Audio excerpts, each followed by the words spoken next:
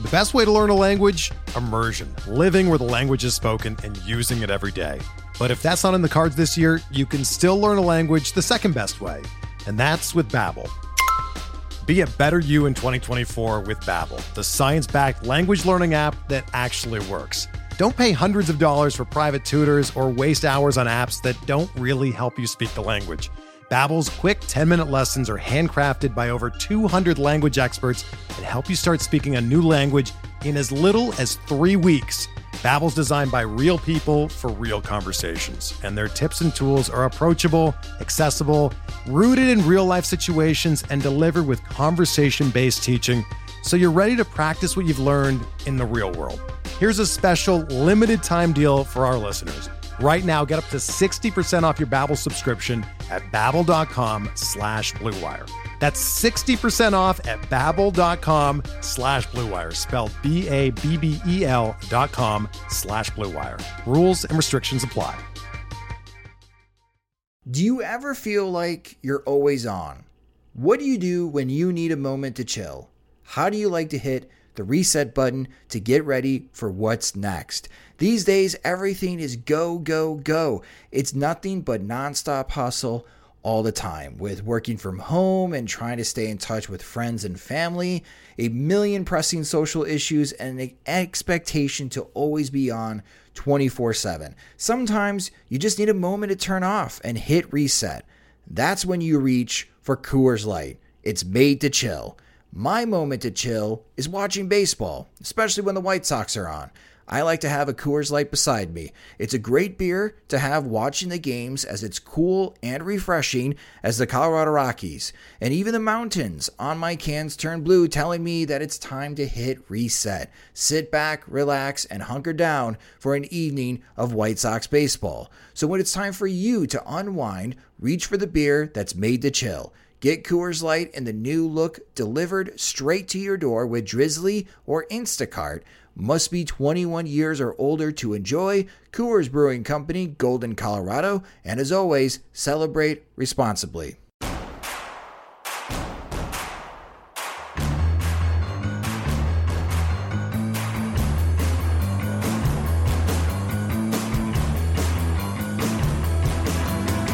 From your favorite source for Chicago White Sox talk, delivering news, interviews, analysis, and more. This is the Sox Machine Podcast with your hosts, Jim Margulis and Josh Nelson. Thanks, Rob, and welcome to the Sox Machine Podcast. I'm your host, Josh Nelson, and it's the week of May 3rd, 2021. The Chicago White Sox just finished their 9-game homestand, and it was successful. They did finish 6-3, currently are 15-12 in 2021, and now enter an odd week with a 2-game series in Cincinnati, bookended by off days, before arriving in Kansas City for the weekend, which is now a much bigger series than we thought before the season started, as the Royals are still in first place even after losing 2 out of 3 in Minneapolis to the Twins. Then the White Sox come home and the gauntlet begins. 16 games against the Minnesota Twins in a 60-day span.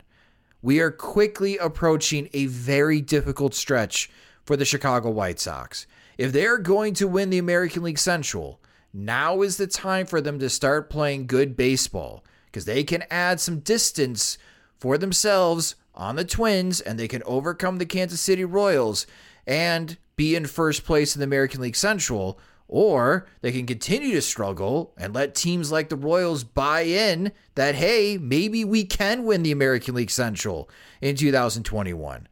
But just like many teams around the league, the injury bug has bit the White Sox again. Luis Robert was pulled early in Sunday's game after it appeared he suffered a hip injury while running out an infield single. Robert is heading to the injured list, and while the White Sox don't officially know how serious the injury is until an MRI is had on Monday, May 3rd, after we record this podcast, it puts the White Sox in not a comfortable situation with their outfield. Joining me now is the managing editor of SoxMachine.com and the co-host of the podcast, it's Jim Margulis. And hello, Jim. There's nothing like trying to enjoy a beautiful Sunday day watching the White Sox than seeing Luis Robert in tremendous pain and knowing he's out at least the next 10 days. Yeah, that was unfortunate. It reminded me a lot of the feeling and kind of circumstances of Jake Berger's injury. Different body part, apparently, but just the helplessness of everybody involved, seeing somebody like crumple like that and not being to put any weight on one leg. It's just not what you want to see. And the only thing the White Sox can report on, initially is that x-rays are negative, but x-rays don't tell the story probably with an injury like this. So you're just left for basically like uncertainty for about 24 hours and fearing anything from like a relatively minimal IL stint to months, if not the rest of the season. It's really hard to tell. I mean, Tony La Russa made it sound like it's not going to be season ending, but you see somebody just, lose the ability to use a leg like that. And you certainly reach for the worst. The White Sox announced that it is a strain of the right hip flexor for Luis Robert. But for anyone that does any running on a treadmill or hiking or biking, you know that if you pull that hip flexor, Jim, as it appeared to Luis Robert, it's hard to walk, let alone run or swing a bat. So my fingers crossed. That's all White Sox fans can do right now, is that the MRI reports that it's not as serious as it looks. Luis Robert just needs to be on the mend for a couple weeks, and he'll be back in action. If it's a tear or if it requires surgery, then it gets tricky, and then we're not talking about weeks. We could be talking months that Luis Robert is out. And, this is already a season, Jim, that, we're not watching Eloy Jimenez play for at least the first half of this season. And now it's Luis Robert. Like, this is almost approaching worst case scenario for the Chicago White Sox injury-wise. And we did receive this question from one of our Patreon supporters who's been supporting us for a very long time. And it's very timely to address this question. It comes from Andrew Siegel. And Andrew wrote to us, Jim, give us your prediction of what the White Sox do if Luis Robert is out 10 days, 30 days, or 60 days. And I think that's a good place to start as far as the conversation, because we know Robert is hurt. We know he's going on at least a 10-day injured list. So let's talk about the next 10 days. What can the White Sox do to try to fill in the void of Luis Robert? Well, basically, it seems like if we're looking at 10 days, that Tony La Russa basically gets to play Leury Garcia and Billy Hamilton as much as he seems to want to, based on how he's playing Garcia over, Andrew Vaughn and Nick Madrigal and Adam Eaton. Like, now he has one spot that he can devote playing time to those two guys. So that would be the first place I would see. Okay. So lots of Leury Garcia, lots of Billy Hamilton. Naturally, we would also get a question of where in the world is Adam Engel? Mm-hmm. Now, I think it was Mazda of Orland Park tweeted out a photo that Adam Engel just recently bought a car from their dealership. So we have proof of life, Jim. Adam Engel is alive. That much we know. But the White Sox said when he had a strained hamstring in the final week of spring training, he should be back for the first homestand. And then it became the second homestand. And now that homestand is over. And we still don't have any clarity on when Adam Engel is going to return. And this would be a nice time for Adam Engel to return for the White Sox to at least help out in center field. But I agree with you, over the next 10 days until we get more clarity on Adam Engel's injury, it's going to be a lot of Leury Garcia and Billy Hamilton in center field. All right, let's say the news gets worse and it's 30 days and Robert is out for the entire month of May and won't come back until June. What do the White Sox do then? Well, that's where I'm waiting for Engel to see if, maybe the minor league, the resumption of minor leagues and rehab stints allows Engel to actually have a sighting or a plan that isn't just like show up to Schaumburg or Chicago and cross fingers to see what he looks like when he finally gets major league playing time. So that would be my guess for that kind of interim period. I think it depends on just whether... we know Leury Garcia at this point, for better or for worse. We know what he looks like when he's functioning and being a valuable utility player, and we know what he looks like when he just looks helpless, like he has been for chunks of the first month of the season. So I guess over the next probably 2 weeks, seeing a lot of Garcia, probably have a better idea, like just, what he has left. Because we've seen him before, like last year, filling in for Tim Anderson for 10 days before he got hurt and missed, basically the rest of the season until October. This should be just like a pretty good chance to form a verdict on just how much he can help.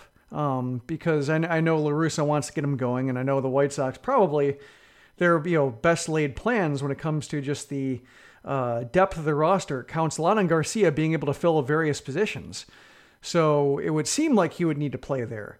After that, maybe if Engel's not ready and we're just kind of just waiting on Godot for him, then maybe Danny Mendick comes up and becomes part of the outfield, not center field, but maybe is able to get into the mix in left field or something like that, just to provide more of a bat option there, even if, it does come at the cost of Andrew Vaughn playing time, or just a way to have some depth for the outfield that isn't just reliant on Garcia, who might be just off or done, or Billy Hamilton, who might be, kind of off or done.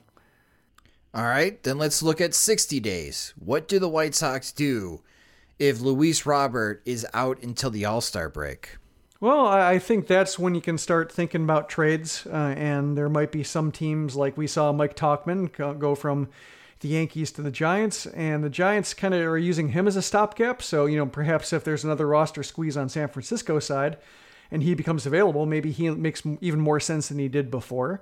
The other one I was thinking of was like Colorado has a couple outfielders. Like there's Raimel Tapia, who I always thought would be a good fit for the White Sox roster, given that he can cover center in a pinch and he's left-handed and can get on base. That would be a guy who would fit, and he's got a couple years of team control after this one. The other one I thought of was like Charlie Blackmon, if, the new Rockies front office just wanted to get out from under the contract and would pay any price to do so.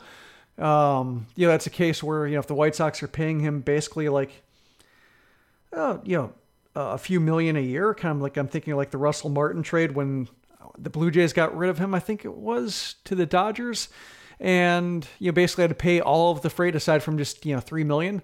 If it's something like that, maybe that's a case where the White Sox would take a chance on somebody like him if it's like a long-term prognosis and both Jimenez and Robert are out for months and you don't know exactly what they're going to look like when they can play again.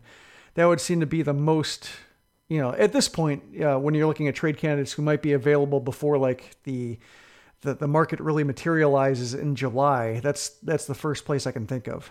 So this White Sox outfield, before Eloy Jimenez, Vince Carter at the left field wall, we were looking at Eloy Jimenez, Luis Robert, and Adam Eaton, thinking that, wow, Adam Eaton is going to be the weak link for this outfield. But overall, when you got Luis Robert, who has a chance to be another Gold Glover, win another Gold Glove in center field, and mature more as a hitter, and we were excited about the offensive possibilities of Eloy Jimenez hitting 40-plus home runs and driving in 100-plus RBIs for the White Sox in 2021.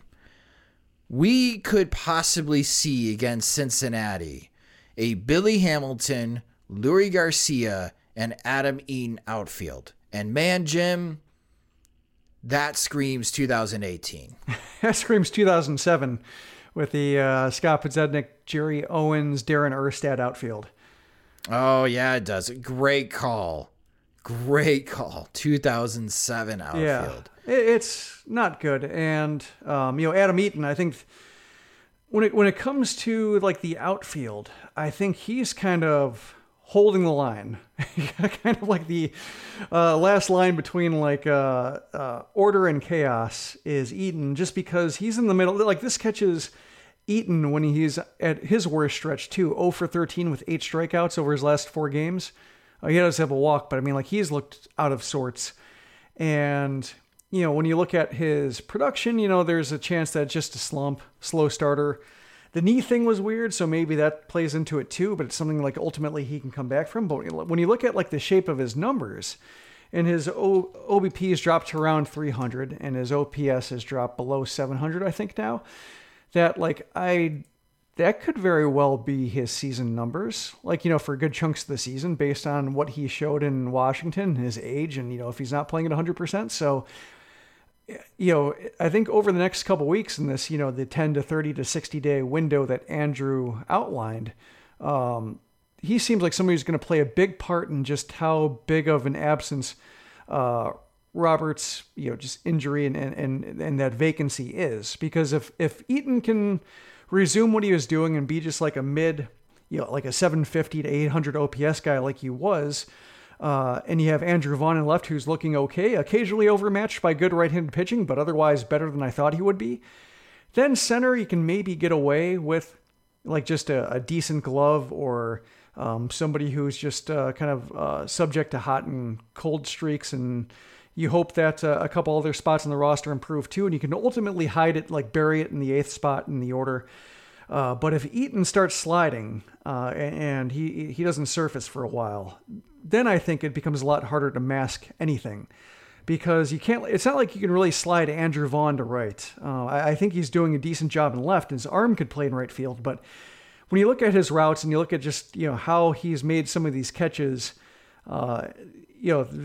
inelegantly and with wrong footing, and the ball kind of rattling around his mitt, I don't know if you want to move him from left to right. Like, just if Vaughn happens to drop one of these flies that he's kind of flirted with doing, that's maybe one base error. That maybe turns a single into a double. But with Vaughn and right, if he takes a wrong angle, or if he drops the ball, or if if it clanks off him or kicks it or something like that, that turns a single into a triple. And that's, I think, maybe more than you want to put on a guy who's never played outfield before this year. So I think a lot of it rests on Eaton, and too much, I think, rests on Eaton in terms of just being comfortable at all. Yeah, Adam Eaton right now, his season numbers have dropped after a very good start to the 2021 season. Adam Eaton is now hitting .217 with a .301 on base percentage and slugging .380. That's a .681 OPS. And you compare it to the other outfielders we just spoke about. Leury Garcia is batting .200 with a .224 on base percentage, slugging .246. That OPS is not even close to 500. It's currently at .470. Billy Hamilton is batting .176 with a .263 on base percentage, and of course his slugging is .176 as there's just no power in his bat. Speaking of no power, Jake Lamb is hitting .143 with a .357 on base percentage because he walks. He's got 7 walks to his 8 strikeouts, but his slugging is .143 because he has no power in his bat. And 8 strikeouts. And 8 strikeouts, yeah. So he walks or strikes out. That's pretty much all Jake Lamb does. And Andrew Vaughn, who is hitting .275 with a .373 on base percentage. He's slugging .373, but as far as his slugging percentage, it's just 1 point off of Jose Abreu. And that's where I want to get to, because outfield-wise for the White Sox, whether it's 10, 30, or 60 days, it's going to get ugly, Jim. I think we have set the table. And if you're listening to this right now, it's going to be ugly. Fingers crossed Tony La Russa plays Andrew Vaughn more. I doubt it. There's still a part of me that's prepared to be somewhat surprised if the White Sox send him down to Charlotte. And they keep Jake Lamb on the roster if they decide to bring back or activate Adam Engel because they just don't want to let go of Jake Lamb yet. I can't tell you why or what the logic is behind that, but I could see that happening. But I don't think the White Sox at this moment, starting there, can afford to send Andrew Vaughn to AAA, Jim. Because as I just read as far as the numbers, we're talking about guys who are not doing a good job of making contact. But when they do make contact, it's not for power. So what you're really hoping for is that if you do throw out a outfield configuration of Billy Hamilton, Leury Garcia, and Adam Eaton, that if the ball's not hit too hard where it's going to sail into the bleachers, that defensively, they're not going to embarrass you, and they're going to make some difficult defensive plays and rob base hits in the outfield, so they're helping you on the run prevention side. But there is not a high ceiling when it comes to the offensive side. Thus, the White Sox, I think, have to now keep Andrew Vaughn because of Robert's injury, because at least he can provide offensive upside from someone in the outfield. Yeah, I mean, I think once Adam Engel's timeline got pushed back, I backed off of the Vaughn to Charlotte thing just because, my thinking was that with Engel coming back and hitting lefties, and Vaughn having much better at-bats against lefties and righties, and La Russa seeming to think the same thing with how he was deployed, that you may as well have Engel out there and then just more or less have Vaughn go down, just get his timing, more up to speed against good or better right-handed pitching than he's seen in the minors, and then bring him back. Like, I didn't see any harm in doing so, but as long as Engel is a mystery, and his, he's having setbacks and who knows what he's going to look like and how long it's going to take for him to tune up because now he's missed like a month of action. To me, it just seems like Vaughn's a no-brainer, and really it's like Vaughn playing more and playing near every day should be a no-brainer. I mean, we saw Shane Bieber carve him up, and that's a case where, Shane Bieber makes a lot of hitters look bad, but, he made Vaughn look worse than the rest. He was throwing like fastballs just off the plate, and Vaughn, I think he sensed that Vaughn was just trying to poke something into right field, and he's just like, okay, try poking something like 5 inches off the plate, and he couldn't do it. Kind of fed into like Vaughn's conservative approach and just exploited that. When I saw that happen, I just thought, okay, that explains some of it, but not enough of it. I don't think when you see the at-bats that Garcia has, when you see the at-bats that Jake Lamb has, nobody's better right now. And I think Vaughn stands to gain from facing like maybe non-elite righties, just, decent ones. Yeah, I think even if he has an 0 for 4, that 0 for 4 is more useful than an 0 for 4 for Lamb, or an 0 for 3 with a walk for Lamb, or an 0 for 3 with, maybe 0 for 3 for Garcia. He doesn't get up to bat for a fourth time. So that's kind of where I'm at right now. The Jake Lamb thing, I think, is just, it's confusing. It seems like a loyalty thing, like a holdover from his Arizona days, like the time they overlapped in Arizona, just La Russa taking a real shining to Lamb and thinking he's still got life left in him. And right now, it just runs into that thing we've talked about before with in various years. Like I'm thinking like late Robin Ventura years where you just give so much playing time to guys who weren't part of the plan and, weren't part of any team's plan. And, Vaughn is part of the plan. Lamb is not part of the plan. Lamb was not good enough to be part of other teams' plans. Like he might have gotten down to the minors if the White Sox didn't claim him. So yeah, just that's what I don't know. And that's what's hard to get right now. And, I'm hoping that Vaughn has shown enough to get I would say start 4 out of 5 days. I think that's kind of what I'm looking at. Roughly, while Engel's out, while Robert's out, and just see how he looks. And if he goes into a tailspin, then adjust, then pull back, limit his playing time, send him to Charlotte. You have options if it doesn't work out, but you may as well see it. So that's the outfield. Somebody else also needs to start stepping up to help on the offensive side because Luis Robert was hitting the ball well for the White Sox. His season slash line is .316 batting average with a .359 on base percentage and slugging .463. I tell you what, he finishes with that season line. We White Sox fans are ecstatic. That is a huge step up for Luis Robert in his second season. He was really flashing as far as a lot more maturity at the plate, recognizing sliders. And again, with his unique blend of speed and power can make things happen offensively. And now the White Sox don't have that type of impact bat in the lineup. And now I'm going to go to the veterans. It is time, Jim, for Jose Abreu and Yasmani Grandal to wake up. Because it is warm now. It's in the 80s. It's not April anymore. And oh my gosh, Nick Madrigal is still out slugging Jose Abreu and Yohan Moncada. I'm going to add Moncada to this mix as well. Moncada has a good batting average, .264. He's got a better on-base percentage at .370. There's no pop. There's no power in Yohan Moncada's bat right now. He's got 3 doubles and 3 home runs. That's 6 extra base hits out of 24 hits. Where is the power? Where is the muscle from Yohan Moncada? But back to the veterans. Jose Abreu is hitting .202 with a .302 on base percentage, slugging .374. And oh my gosh, Jim, the fastball numbers are not improving. After I called it out weeks ago and everybody shoved it in my face saying, hey, look at Abreu, he hit 2 home runs off fastballs. Guess what? It's not getting better after that game. He's still hitting 170 against fastballs. He's still got a 40% whiff rate against fastballs.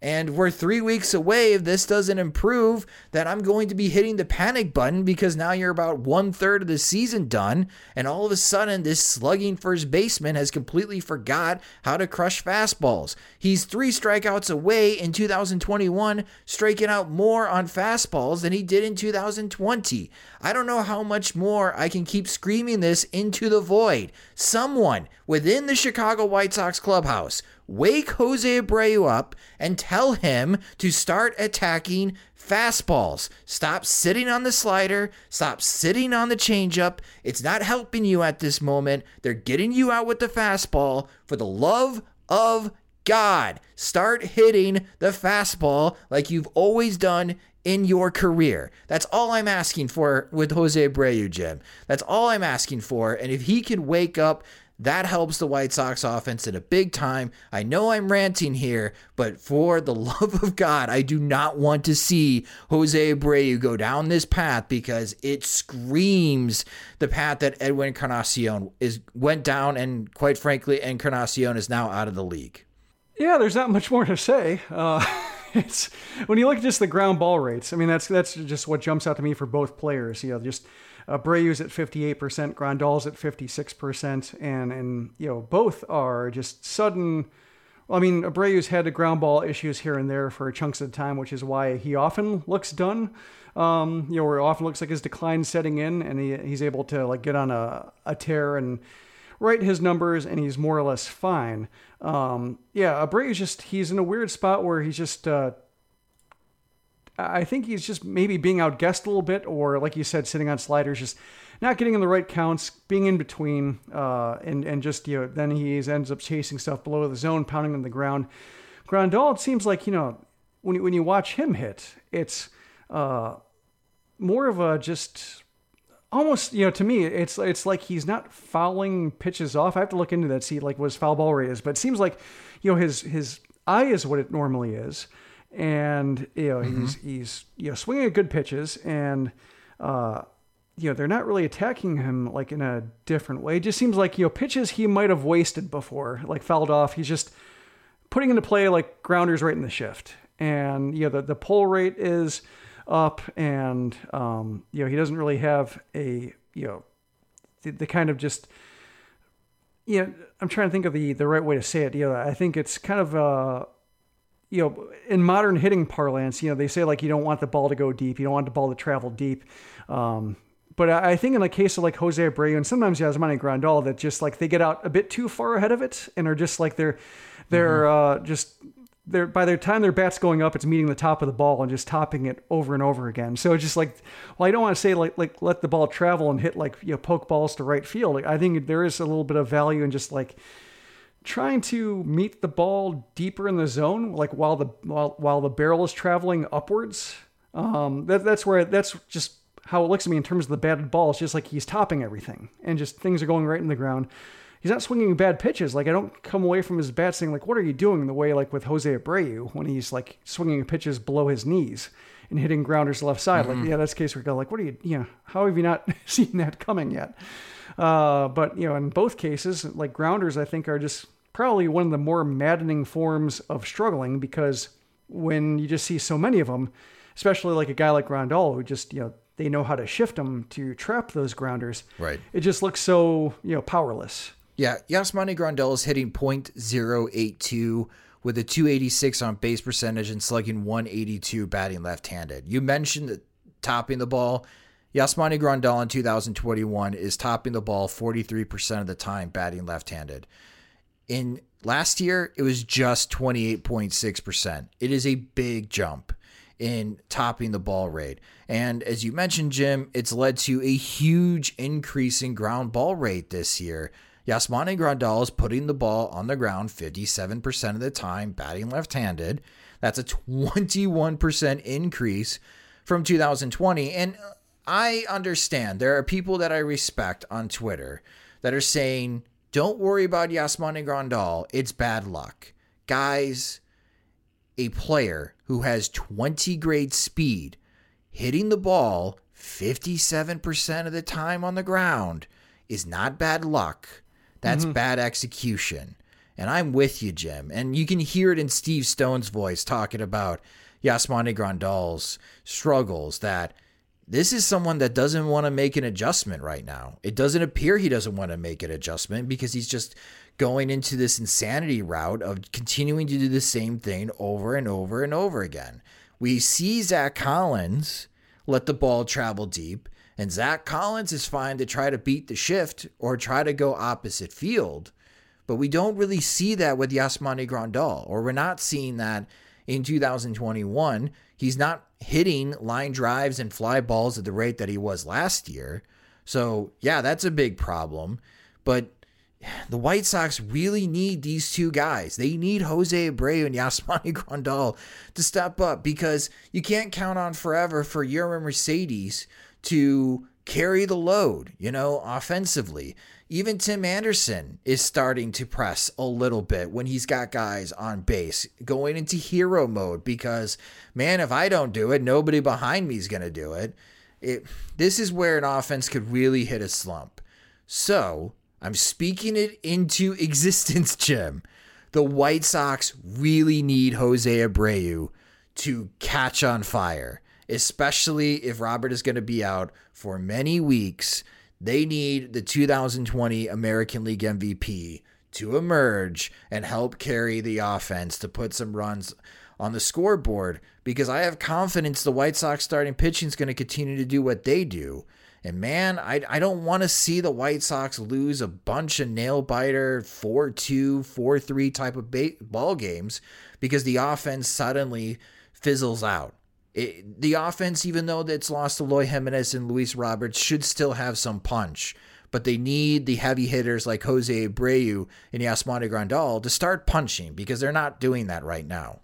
Yeah, I know I bring this up a lot in different contexts, but I think back to the Cleveland offense in the last few years, with no outfield. I think that's pretty instructive to turn to now. Just the elite players sprinkled around the infield, and decent performance at catcher like they've gotten from Roberto Perez and before that Yan Gomes, and just really struggling to find outfielders of note, like fixtures in the outfield. And I think that's kind of what I look to here, is that when you have the top five, which is Anderson, Moncada, Abreu, Madrigal, and then you have Grandal, and then hopefully Mercedes keeps it up too. It's that's probably better than what Cleveland has trotted out most of the time, except maybe with the skill sets. I would say Lindor, Ramirez, and Santana just had stabler skill sets that were able to hold up better for weeks at a time, just because of the plate discipline across the board. I think the White Sox are a little bit more hot and cold based on how aggressive they are, but still, I think the thought process holds in that you have 2/3 of a lineup can get the job done if you can sequence at bats, but the power has to show up, because I think that's what, so many of these rallies end up in the laps of Larry Garcia. It seemed like every bases loaded situation had to go through him. And same thing with Jake Lamb, as it happened with Zach Plesac on Sunday. I think that's a case where, it would help to have a little bit more power from Moncada and Abreu and Grandal, just to not have their productive at-bats be base movers, to where you just keep, you maybe get a run here or there, but you're just kind of, you're keeping the line moving, but the line all of a sudden hits a hard stop with certain players. And so, while that's valuable to have at-bats like that and string together plate appearances, I think 4 runs to show up on the board in chunks, I think it would help to have the occasional homer, or failing that, just clumps of doubles from guys who right now are just kind of settling for singles. Good points, Jim. So if the White Sox are going to survive Luis Robert being out, and again, not having Eloy Jimenez, Tim Anderson's doing what Tim Anderson does. And Mercedes is still hovering around 400. with his batting average, and he's doing the best that he can in his rookie year. Andrew Vaughn's figuring out how to hit Major League pitching.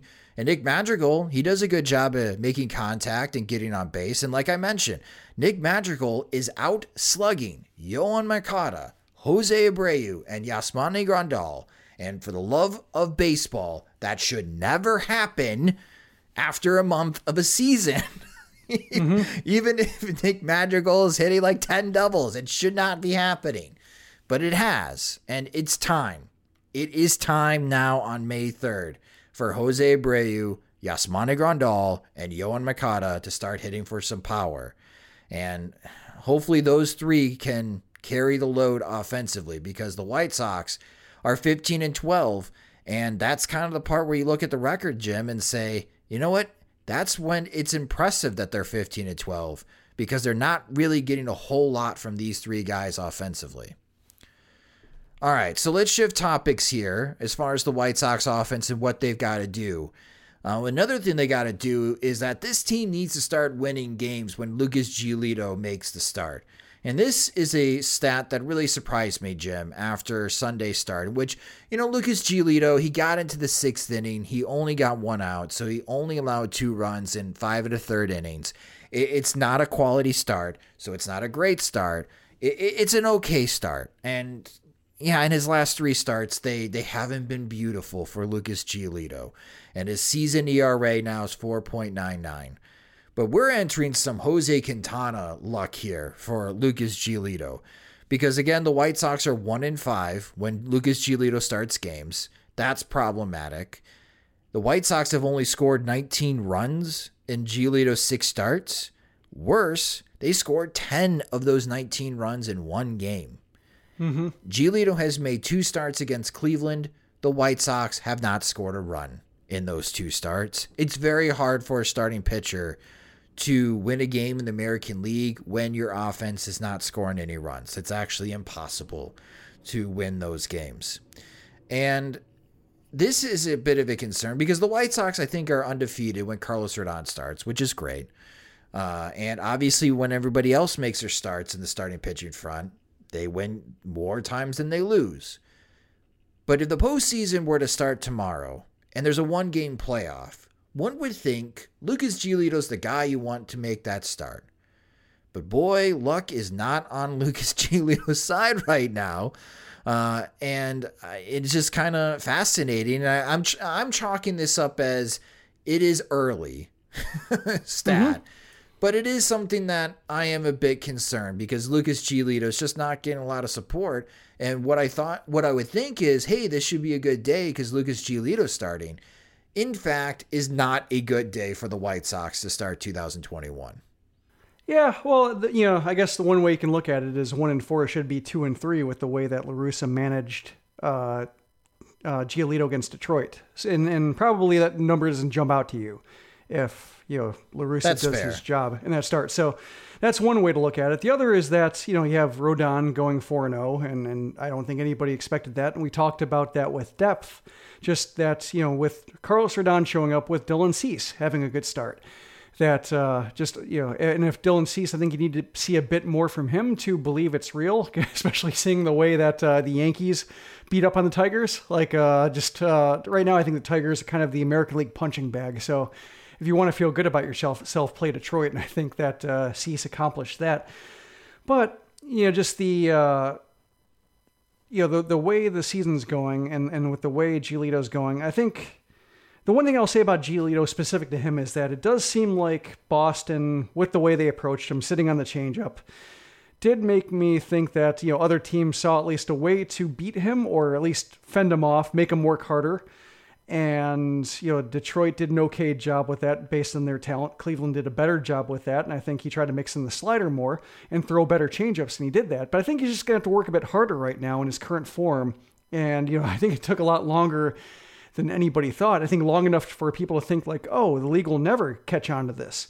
But, the high fastball, high changeup or changeup wherever game plan that he had is it might need to be fine-tuned a little bit, or the slider might have to step up and carry more of the load to get people off the changeup and make make the lineup respect his entire 3-pitch arsenal more. But I think there's a bit of a retooling here for Giolito to where, maybe he doesn't meet the Zips projections that he had at the start of the season, but ultimately becomes like a, maybe not quite a Cy Young winner, but still, the good pitcher, the very good pitcher, the very valuable pitcher that we thought he would be.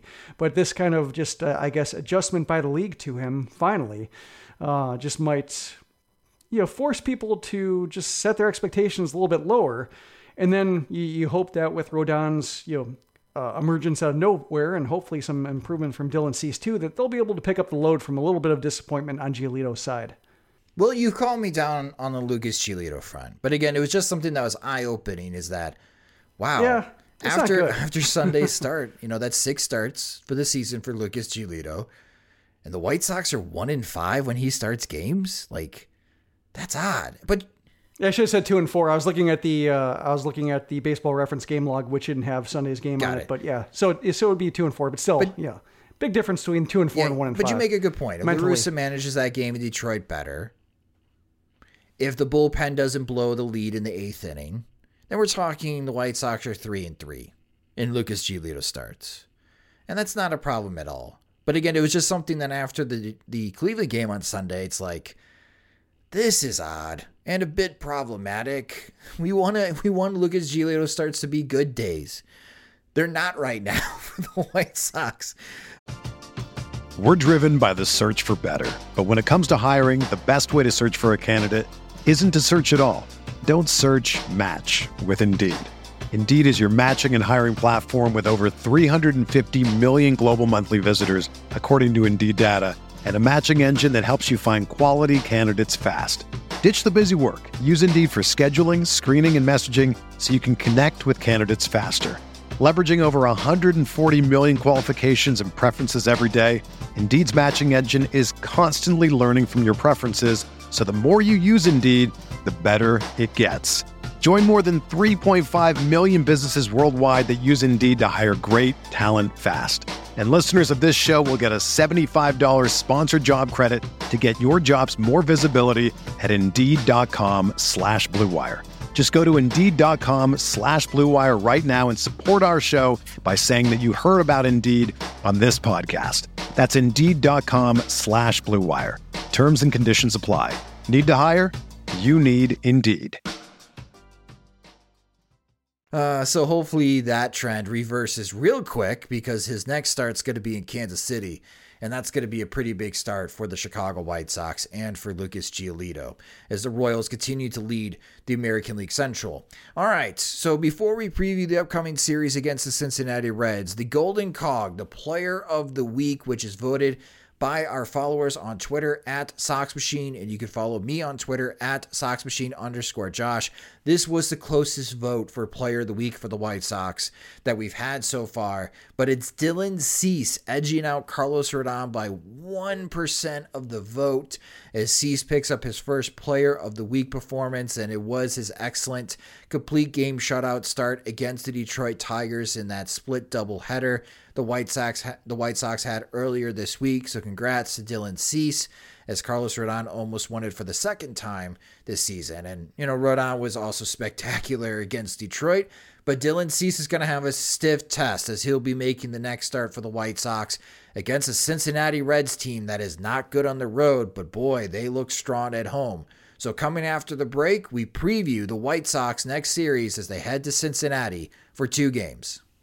The economy is made up of real people doing real stuff, and it affects everything.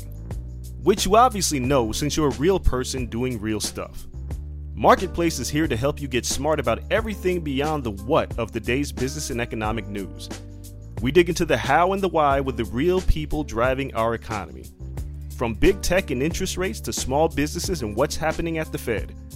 Marketplace breaks it all down so you don't have to. Listen to Marketplace wherever you get your podcasts. Welcome back to the Sox Machine podcast. The Chicago White Sox have the day off on Monday, May 3rd, and they head now to Cincinnati for May 4th and May 5th, 2 games against the Cincinnati Reds. And the Cincinnati Reds right now are 13-14. In the National League Central, they're currently in third place, trailing both the Milwaukee Brewers and the St. Louis Cardinals. The Cardinals have played good baseball. They've won 4 straight games. The Milwaukee Brewers, the injuries are piling up. So the Brewers and Brewer fans are not crying for the White Sox woes with Luis Robert by any stretch. They got 15 players on the injured list, and right now they currently lead the NL Central after winning 3 out of 4 against the Los Angeles Dodgers. And speaking of injuries, the Dodgers may get some bad news about Dustin May, and Cody Bellinger has been hurt, and Mookie Betts has missed some time. Again, everyone's missed time due to injuries. And for the Reds, they won a really wacky game on Sunday against the Chicago Cubs where 25 runs were scored. There were 10 home runs hit, and the Reds won in extra innings 13-12. They have lost 6 of their last 10 games, though, so it's not like they're currently playing at a high mark right now. But at home, they're 9-6 in 2021, and they're averaging more than 7 runs per game at their home ballpark, which is really eye-opening. And the pitching probables for this series on Tuesday, this is a 5:40 p.m. Central Time start. Really odd start times in this 2-game series. It's Dylan Cease for the White Sox against righty Jeff Hoffman for the Cincinnati Reds. And Wednesday, check this, 11:35 a.m. Central Time start. It is Dallas Keuchel against Sonny Gray, who has struggled to start the season. And again, that leaves Carlos Rodon, Lance Lynn, and Lucas Giolito for the Kansas City Royals series next weekend. And Jim, looking at the Cincinnati Reds pitching-wise, strikeout rate for the starters, they're in the top 10 in Major League Baseball. For the bullpen, they're 7th in Major League Baseball. But walk rate, the starters have the 24th ranked walk rate. The bullpen has the worst walk rate in all of Major League Baseball, and both the starters and bullpen for the Reds ranked 20th in bullpen. So back to our previous conversation of having Jose Abreu and Yasmani Grandal and Yohan Moncada wake up and start hitting for some power. There may be an opportunity here against the Reds, but for a White Sox team, Jim, that has been more than happy to take their walks, which makes me really happy as far as a team. I think they're going to get even more opportunities to get themselves on base with free passes, both from the Reds starting pitching and the bullpen. It's just a matter of taking advantage of those opportunities with the free passes. Yeah, it seems like they're going to play a lot of slugfests, and that invites the White Sox to partake, because when you mentioned the walk rate, I'll also mention the home run rate. They've given up the 3rd most homers in baseball. So it seems like there's an opportunity for guys like Moncada and Abreu and Grandal, the sluggers who are lagging, to get back on track here. It is unfortunate that, Yermin Mercedes is basically going to be relegated to pinch hit opportunities, but, perhaps that's a case where the presence of him is enough for La Russa to make, decent pinch hitting switches rather than, stick with Larry Garcia and Billy Hamilton and whatnot. Like, there will be opportunities for Mercedes to get involved, whether it's replacing a pitcher or, center field, since it's going to be such a fluid situation. So he should have some key at-bats if the White Sox need him. Here's hoping that the at-bats he has are just like, hitting for a pitcher when they're up 6 rather than needing to tie the game down 3. And yeah, this is where it's going to get odd. So with Dylan Cease making the start on Tuesday, again, he's trying to duplicate his very good outing against the Detroit Tigers against a much stiffer offense. I mean, looking at the Reds lineup right now, Nicholas Castellanos has 9 home runs already on the season. He's hitting .330 with a .366 on base percentage and slugging .660. Tyler Naquin, okay, this guy has been a pain in the White Sox butt in the past. He's hitting .271 with a .373 on base percentage and slugging .557. And Jesse Winker is hitting .365 with a .419 on base percentage and slugging .659. These are the 3 hot hitters for the Cincinnati Reds, and they all play in the outfield for the Reds right now. And they all have at least 6 home runs. And again, Castellanos already has 9. So for Dylan Cease in this start, Jim, when do you think La Russa has to pull the trigger? Because before the Detroit start, Cease can't get through the 5th inning. And now if he's struggling back to where he was before the Detroit start, because he's facing a stronger offense, how long is the leash before La Russa decides to pinch hit Cease in a run scoring opportunity and have to dip into the bullpen? I think it's probably going to be on the shorter side just because, one, I think La Russa probably will enjoy going back to National League rules and doing double switches and doing all the things that make him feel like he can control the game more than a manager normally can. And also with an off day on Monday and then an off day following this 2-game set, he doesn't have to worry so much about using so many relievers or using stretching out like a Michael Kopech again or a Garrett Crochet for multiple innings. So there will be opportunities for all the relievers to get involved without feeling like they're going to be burned out. So I think the hooks are going to be pretty quick. Also for Dallas Keuchel, I should have asked about Dallas Keuchel as well. Yeah.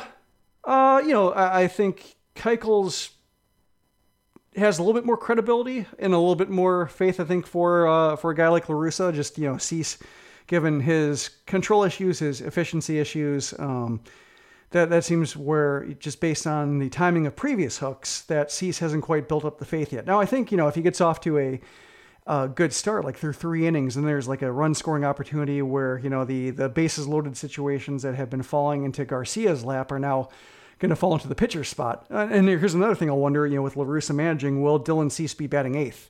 That's another thing to wonder about. But should the rallies get to him, will Cease get to pitch like a 4th inning? That's I think what would be the curious thing. If he's pitching well, I think he will, just because I think there is some value in trying to get a guy like Cease to string together multiple good starts rather than pull the plug when it's working. So I think if he's functioning like he was, anything close to what he was against Detroit, he will avoid the early hook. But I think if he's wobbling and if he's through 3 innings with 60 pitches or 70 pitches, I think that's a case where La Russa might be inclined to go for the bats, if it feels like it's going to get him a multi-run lead. Good observations, Jim. And this is something that we'll cover in Sox Machine Live later this week. There's also some good news on May 4th. Not only is it Star Wars Day, which, if you know me, is also a very big day, but it's the opening of minor league baseball as well.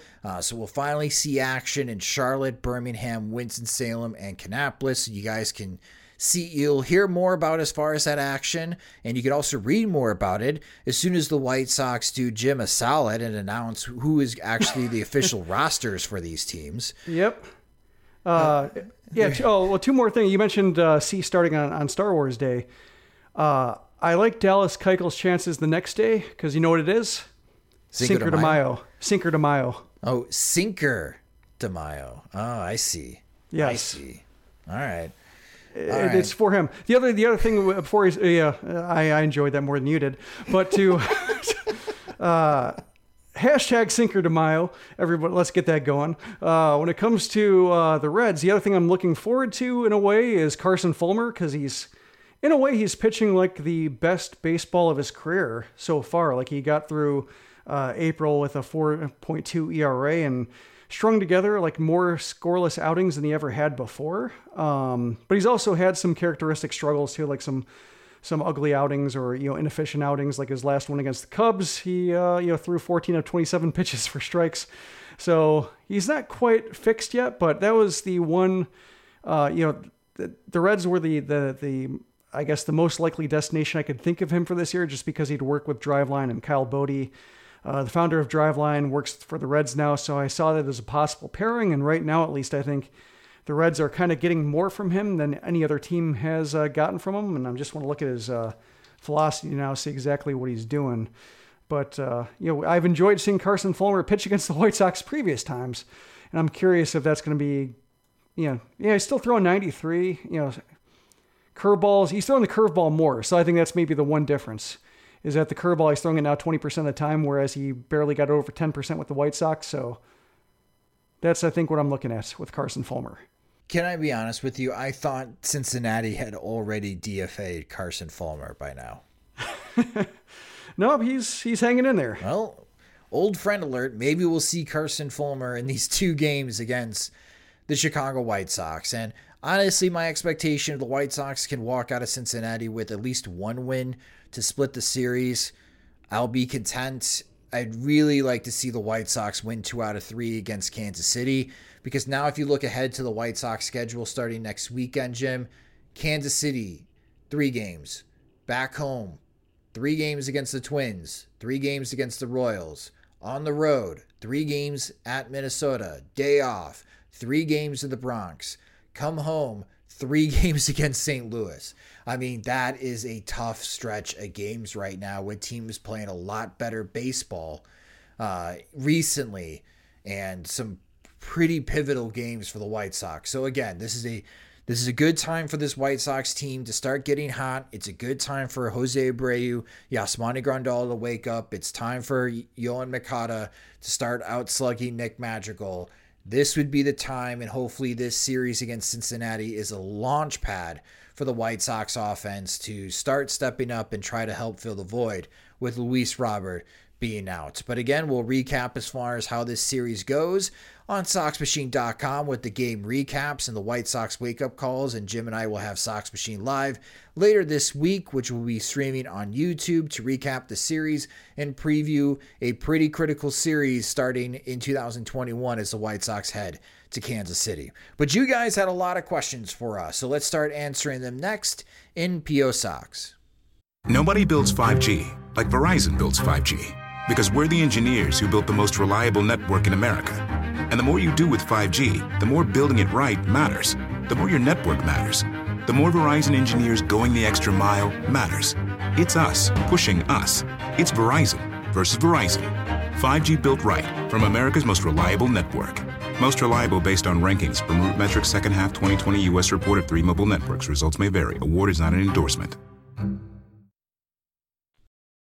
You've stuffed our mailbox all week with questions from your tweets and Facebook posts. Now, to cure your curiosity on the White Sox, here is P.O. Sox. Thanks, Rob. And yes, this is our favorite part of the show where you, our fans and listeners, get to ask the questions. It's P.O. Sox, where you can submit your questions to us via Twitter, following us on Twitter at SoxMachine, and you can follow me on Twitter at SoxMachine_Josh.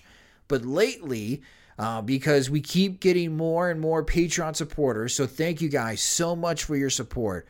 Our mailbox keeps getting flooded by our Patreon supporters. So for this week's podcast and PO Sox segment, all these questions come from our Patreon supporters. So again, thank you guys so much for your support. And Jim, the first question that we have from one of our Patreon supporters, Michael, wrote to us. So, firing Ricky Renteria in favor of Tony La Russa seems like a bad call. I feel like the headache of Tony La Russa's in-game decisions and his out-of-game antics. I was optimistic for a more progressive manager, but if the White Sox were going to stick with old school, this seems like a big miss. Yeah, I think you're seeing some of the tension, I think, in the manager that Rick Hahn thought he was going to hire and the manager that Jerry Reinsdorf decided that he was going to hire, or that Rick Hahn had to agree to hire, however you want to word that, depending on who you want to call the acting force there.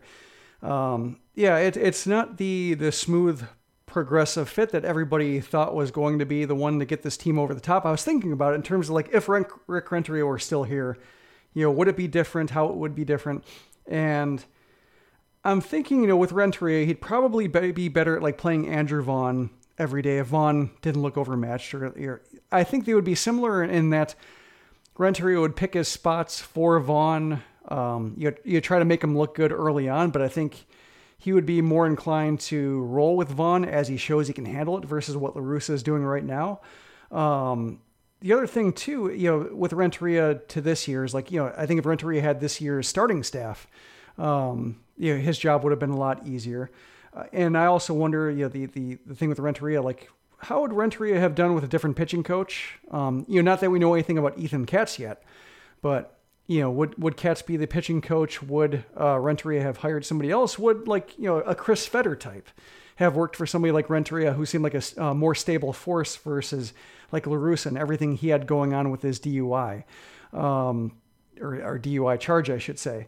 So, that's a question I don't quite know, because I thought that was the one thing that was maybe a bit unfair for Renteria is that he had to accept Don Cooper as his pitching coach to take the job. But then, Cooper was, fired and Renteria was fired at the same time. And so it seemed like he might have gotten tagged with just a very stale pitching apparatus that he had no hand in picking and really no say in how the White Sox were run. But the one thing I will say about Renteria maybe not helping here is if Renteria were in charge, would Carlos Rodon have come back? Because that's the reason I didn't think Carlos Rodon would have a chance of pitching for the White Sox, is because Renteria didn't seem to enjoy having him on the staff and didn't seem to know how to use him, didn't really seem to care how he looked or I guess like how he, what kind of situations he was thrust in, whether he failed or not. So I thought by the end of the year that Renteria's don't throw down, and because the White Sox don't fire managers before they have to, that Renteria is going to be around, and those two didn't fit. But with Rodon coming back and looking great so far, like the White Sox, maybe their best move of the winter, maybe wouldn't have happened with Renteria there. So that's the one thing I'm kind of thinking of. But it's a little bit tricky, and La Russa has had the reputation of being forward-thinking and ahead of his time, and even late in his Cardinals career, was kind of ahead of his time and taking the workload off starters when starters didn't have the ability to go through lineups more than once or twice. But right now, none of it's there right now. And, when you have like Giolito saying he's tired and he's looking tired, and La Russa having to fall, basically blame himself like 3 times in a month, that's not great. No, it's not. And of course, there's even more off the field issues with Tony La Russa that I think, if anybody has the guts to ask him about it after a White Sox game, they're fair questions. He's got a family civil war he's dealing with. His animal foundation has 4 lawsuits against him. I can understand if there's off the field distractions that is impacting a 76-year-old manager from doing his task day to day, especially the task that has heavy expectations tied to it. Yeah. Yeah, I think I'd ask him before a game. Yeah, I don't think you're going to get anything, but... but just, it would be something if it were brought up. But yeah, that's the one thing about Renteria, over La Russa, is you wouldn't have to worry about the person. Right. But I think you're right about the Carlos Rodon angle, which, is really interesting because the White Sox are not 15-12. If Carlos Rodon's not throwing the way that he has been throwing, and gives one hope that maybe the White Sox chances of winning the American League pennant get stronger, because this version of Carlos Rodon really helps round out the starting rotation. So, Michael, thank you so much for your question. Our next question comes from Brian Dolan, and Brian is asking, with managerial decisions being a hit button issue, what is the White Sox setup for analytics? Is it safe to say that Duncan's kid, or how is his information being relayed to Tony La Russa? I'm guessing he meant to say hot button issue. I think he apologized for a typo with a subsequent comment. So, hot button issue. But when it comes to, the coaching staff, that's one thing I'm curious about. That's one thing during the radio rants after the Giolito start, the La Russa debacle against Detroit, that people were wondering, like, I think Dan Bernstein and Leila Rahimi were like wondering, like, what's Miguel Cairo doing? What's Ethan Katz doing? What's, maybe Shelley Duncan, throw him, like, what are they doing here? Like, what's, who's in his ear? Who's telling him what the data's saying? Who's telling him what, like, I guess, 2021 managerial, conventions or fatigue conventions that I think weren't in place when La Russa was managing last? Like, who's telling him that? And right now, I think that's kind of a great unknown. Like, I haven't really heard Shelley Duncan's name at all. I haven't really heard Miguel Cairo's name at all. And I think that's partially because of just, it's one of the byproducts of, I guess, the media's access in Zoom conference, in the era of the Zoom conferences, that, they talk to basically who they can talk to. They can set up things on the side, but like, I'm thinking last year with Scott Coolbaugh being the assistant hitting coach, and then he went to Detroit. And thinking, like, I have no idea what Scott Coolbaugh did. He was here for a year, or half a year as it was. Like, didn't really hear his name at all. Don't know if he had any relationship with hitters. But just because, like, he was a new guy who didn't have relationships with writers or, reporters, radio hosts, and, they didn't have any reason to reach out for him. We just didn't know anything about him. And I think right now it's the same thing with Cairo and in Duncan. It's just not hearing from him just because, the reporters don't really know them. They've talked to him here and there, maybe during, press conferences and other kind of Zoom calls on the side.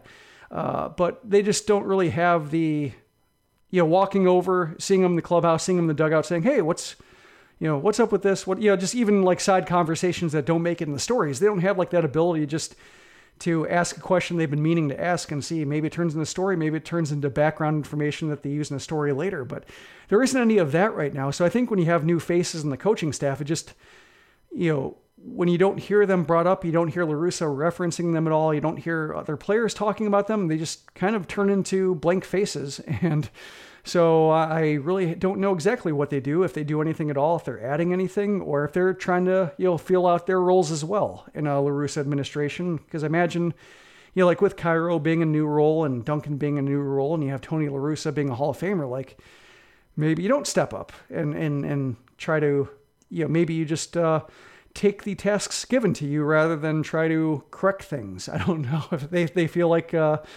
they can correct things or see things to correct, know how to correct things. So it's a mystery to me.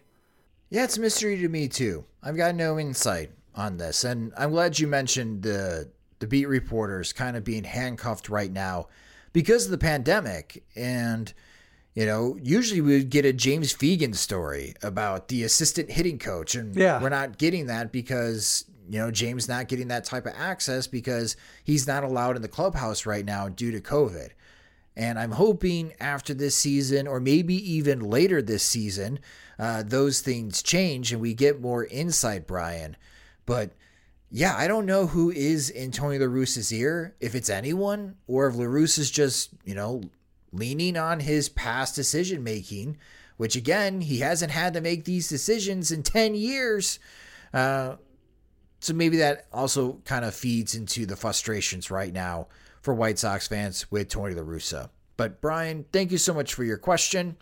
Our next question comes from Mark Hope, and Mark is asking, the White Sox are leading the league in team weighted runs created plus at 117. That's 17% better than league average. But that seems to be predicated on the fact they're also far and away the league leaders in BABIP. They also have the league's highest ground ball percentage, again by a huge margin, and actually have a bottom 8 hard hit ball percentage. Are they due for a painful offensive regression? And Mark added that all these numbers were from Fangraphs as of Sunday afternoon, so they're not as up to date after the game against Cleveland, in which the White Sox scored 0 runs. But Jim, are the White Sox due for a painful offensive regression? I don't think it's necessarily painful because when you look at the lineup, they have at least a third of it. I'm thinking Anderson, Moncada, Madrigal. It would be a fourth if Robert were there, or 4 players, I should say, 4 ninths. If Robert were there, we don't know how far, how long he'll be out, how far his absence reaches. But with those 4, they're pretty much, especially Robert in his current form where he's making better contact and making more frequent contact, they're more or less guaranteed to have decent BABIPs just because they put the ball on the ground, they can run fast, they can leg out infield singles, they can spray the ball around a little bit.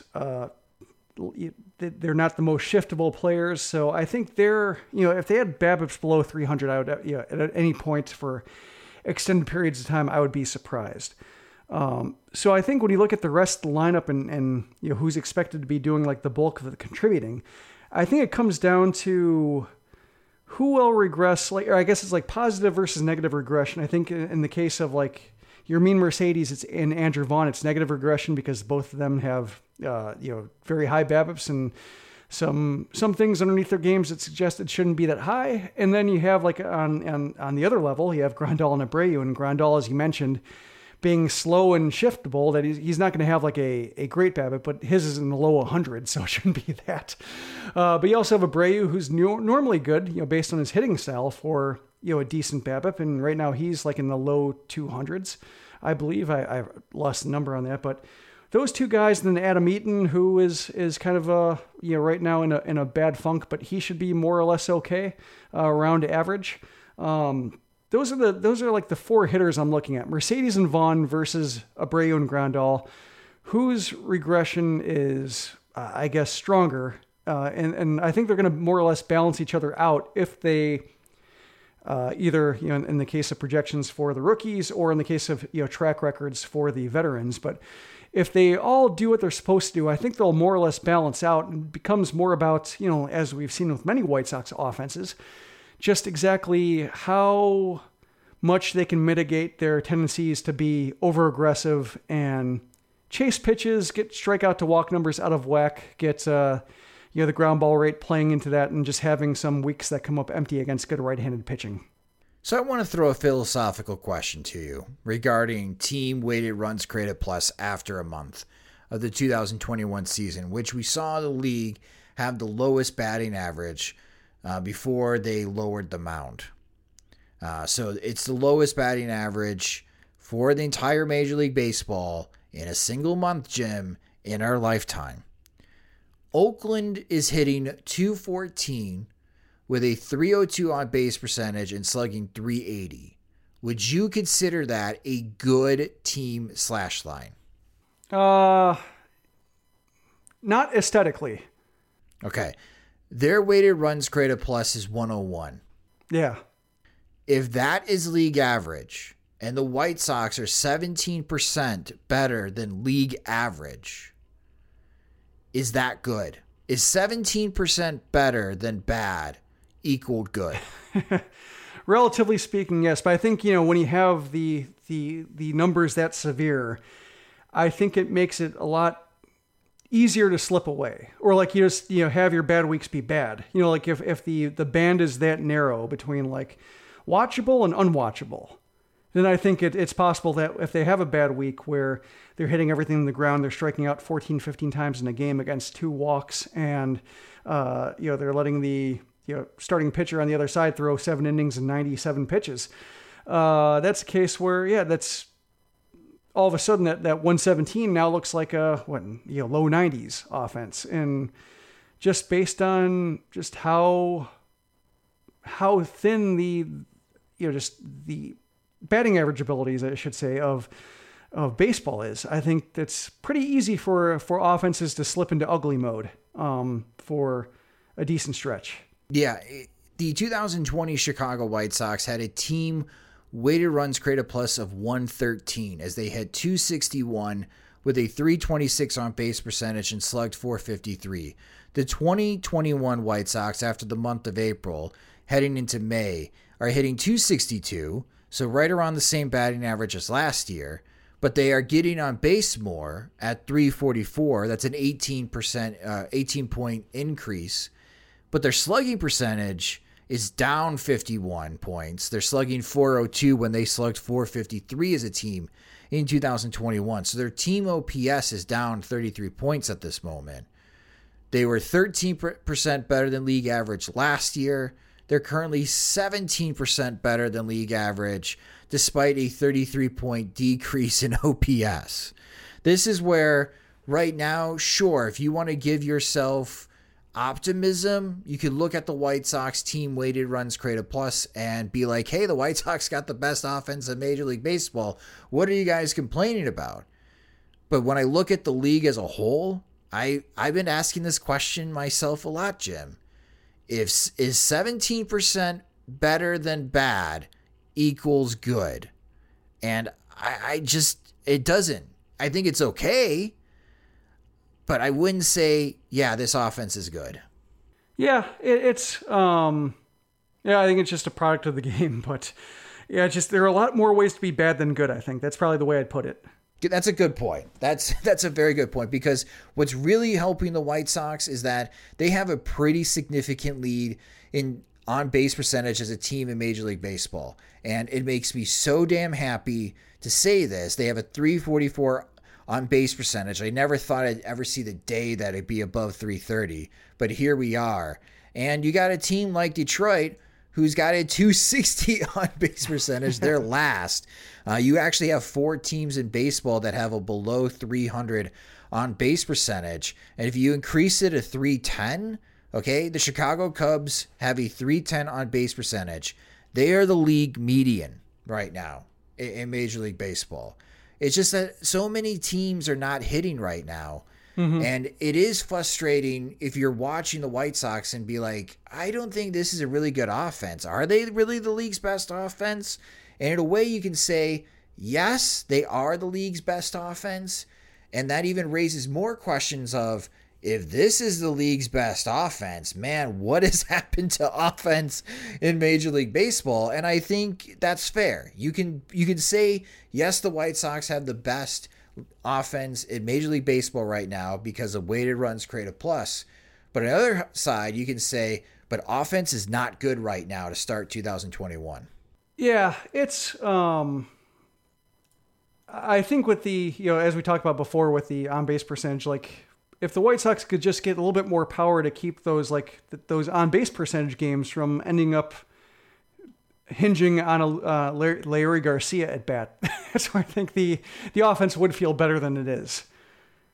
I think they just need the at bats to get into the to swing on the swings of difference makers. Yeah, a 10% walk right now for the White Sox is doing a lot of heavy lifting in their team weighted runs created plus. But Mark, I'm glad that you asked this question because at least once a day, Jim, when I'm watching MLB Network, this question has been entering my mind, and there's really no one around me to have this philosophical debate other than when I get to chat with you on this podcast. And I've been meaning to ask this question, like, man, if the offense is bad, okay, so you got a team weighted runs created plus of 117. Is 17% better than bad good? And I guess it's that whole analogy that people have that if you're running in the forest, as long as you're not the last one trying to outrun the bear, you're in a good position.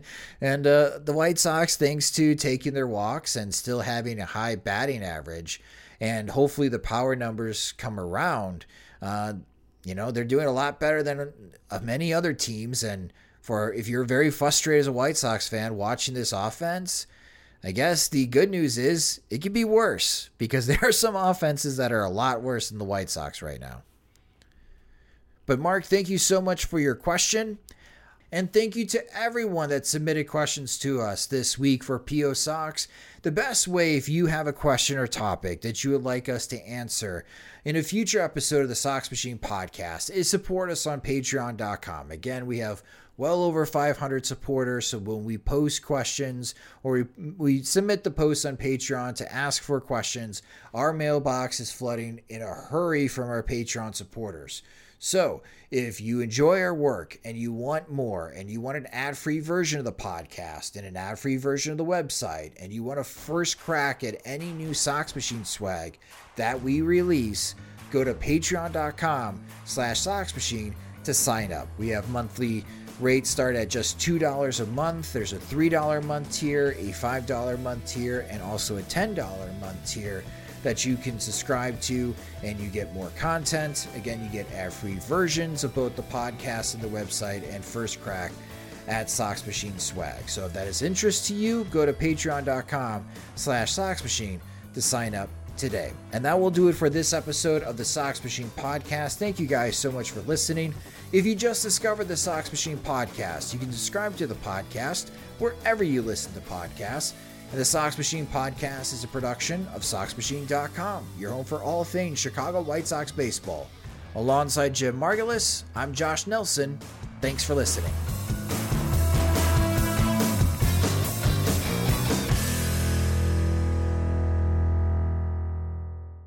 Nobody builds 5G like Verizon builds 5G, because we're the engineers who built the most reliable network in America. And the more you do with 5G, the more building it right matters. The more your network matters. The more Verizon engineers going the extra mile matters. It's us pushing us. It's Verizon versus Verizon. 5G built right from America's most reliable network. Most reliable based on rankings from RootMetrics second half 2020 U.S. report of 3 mobile networks. Results may vary. Award is not an endorsement.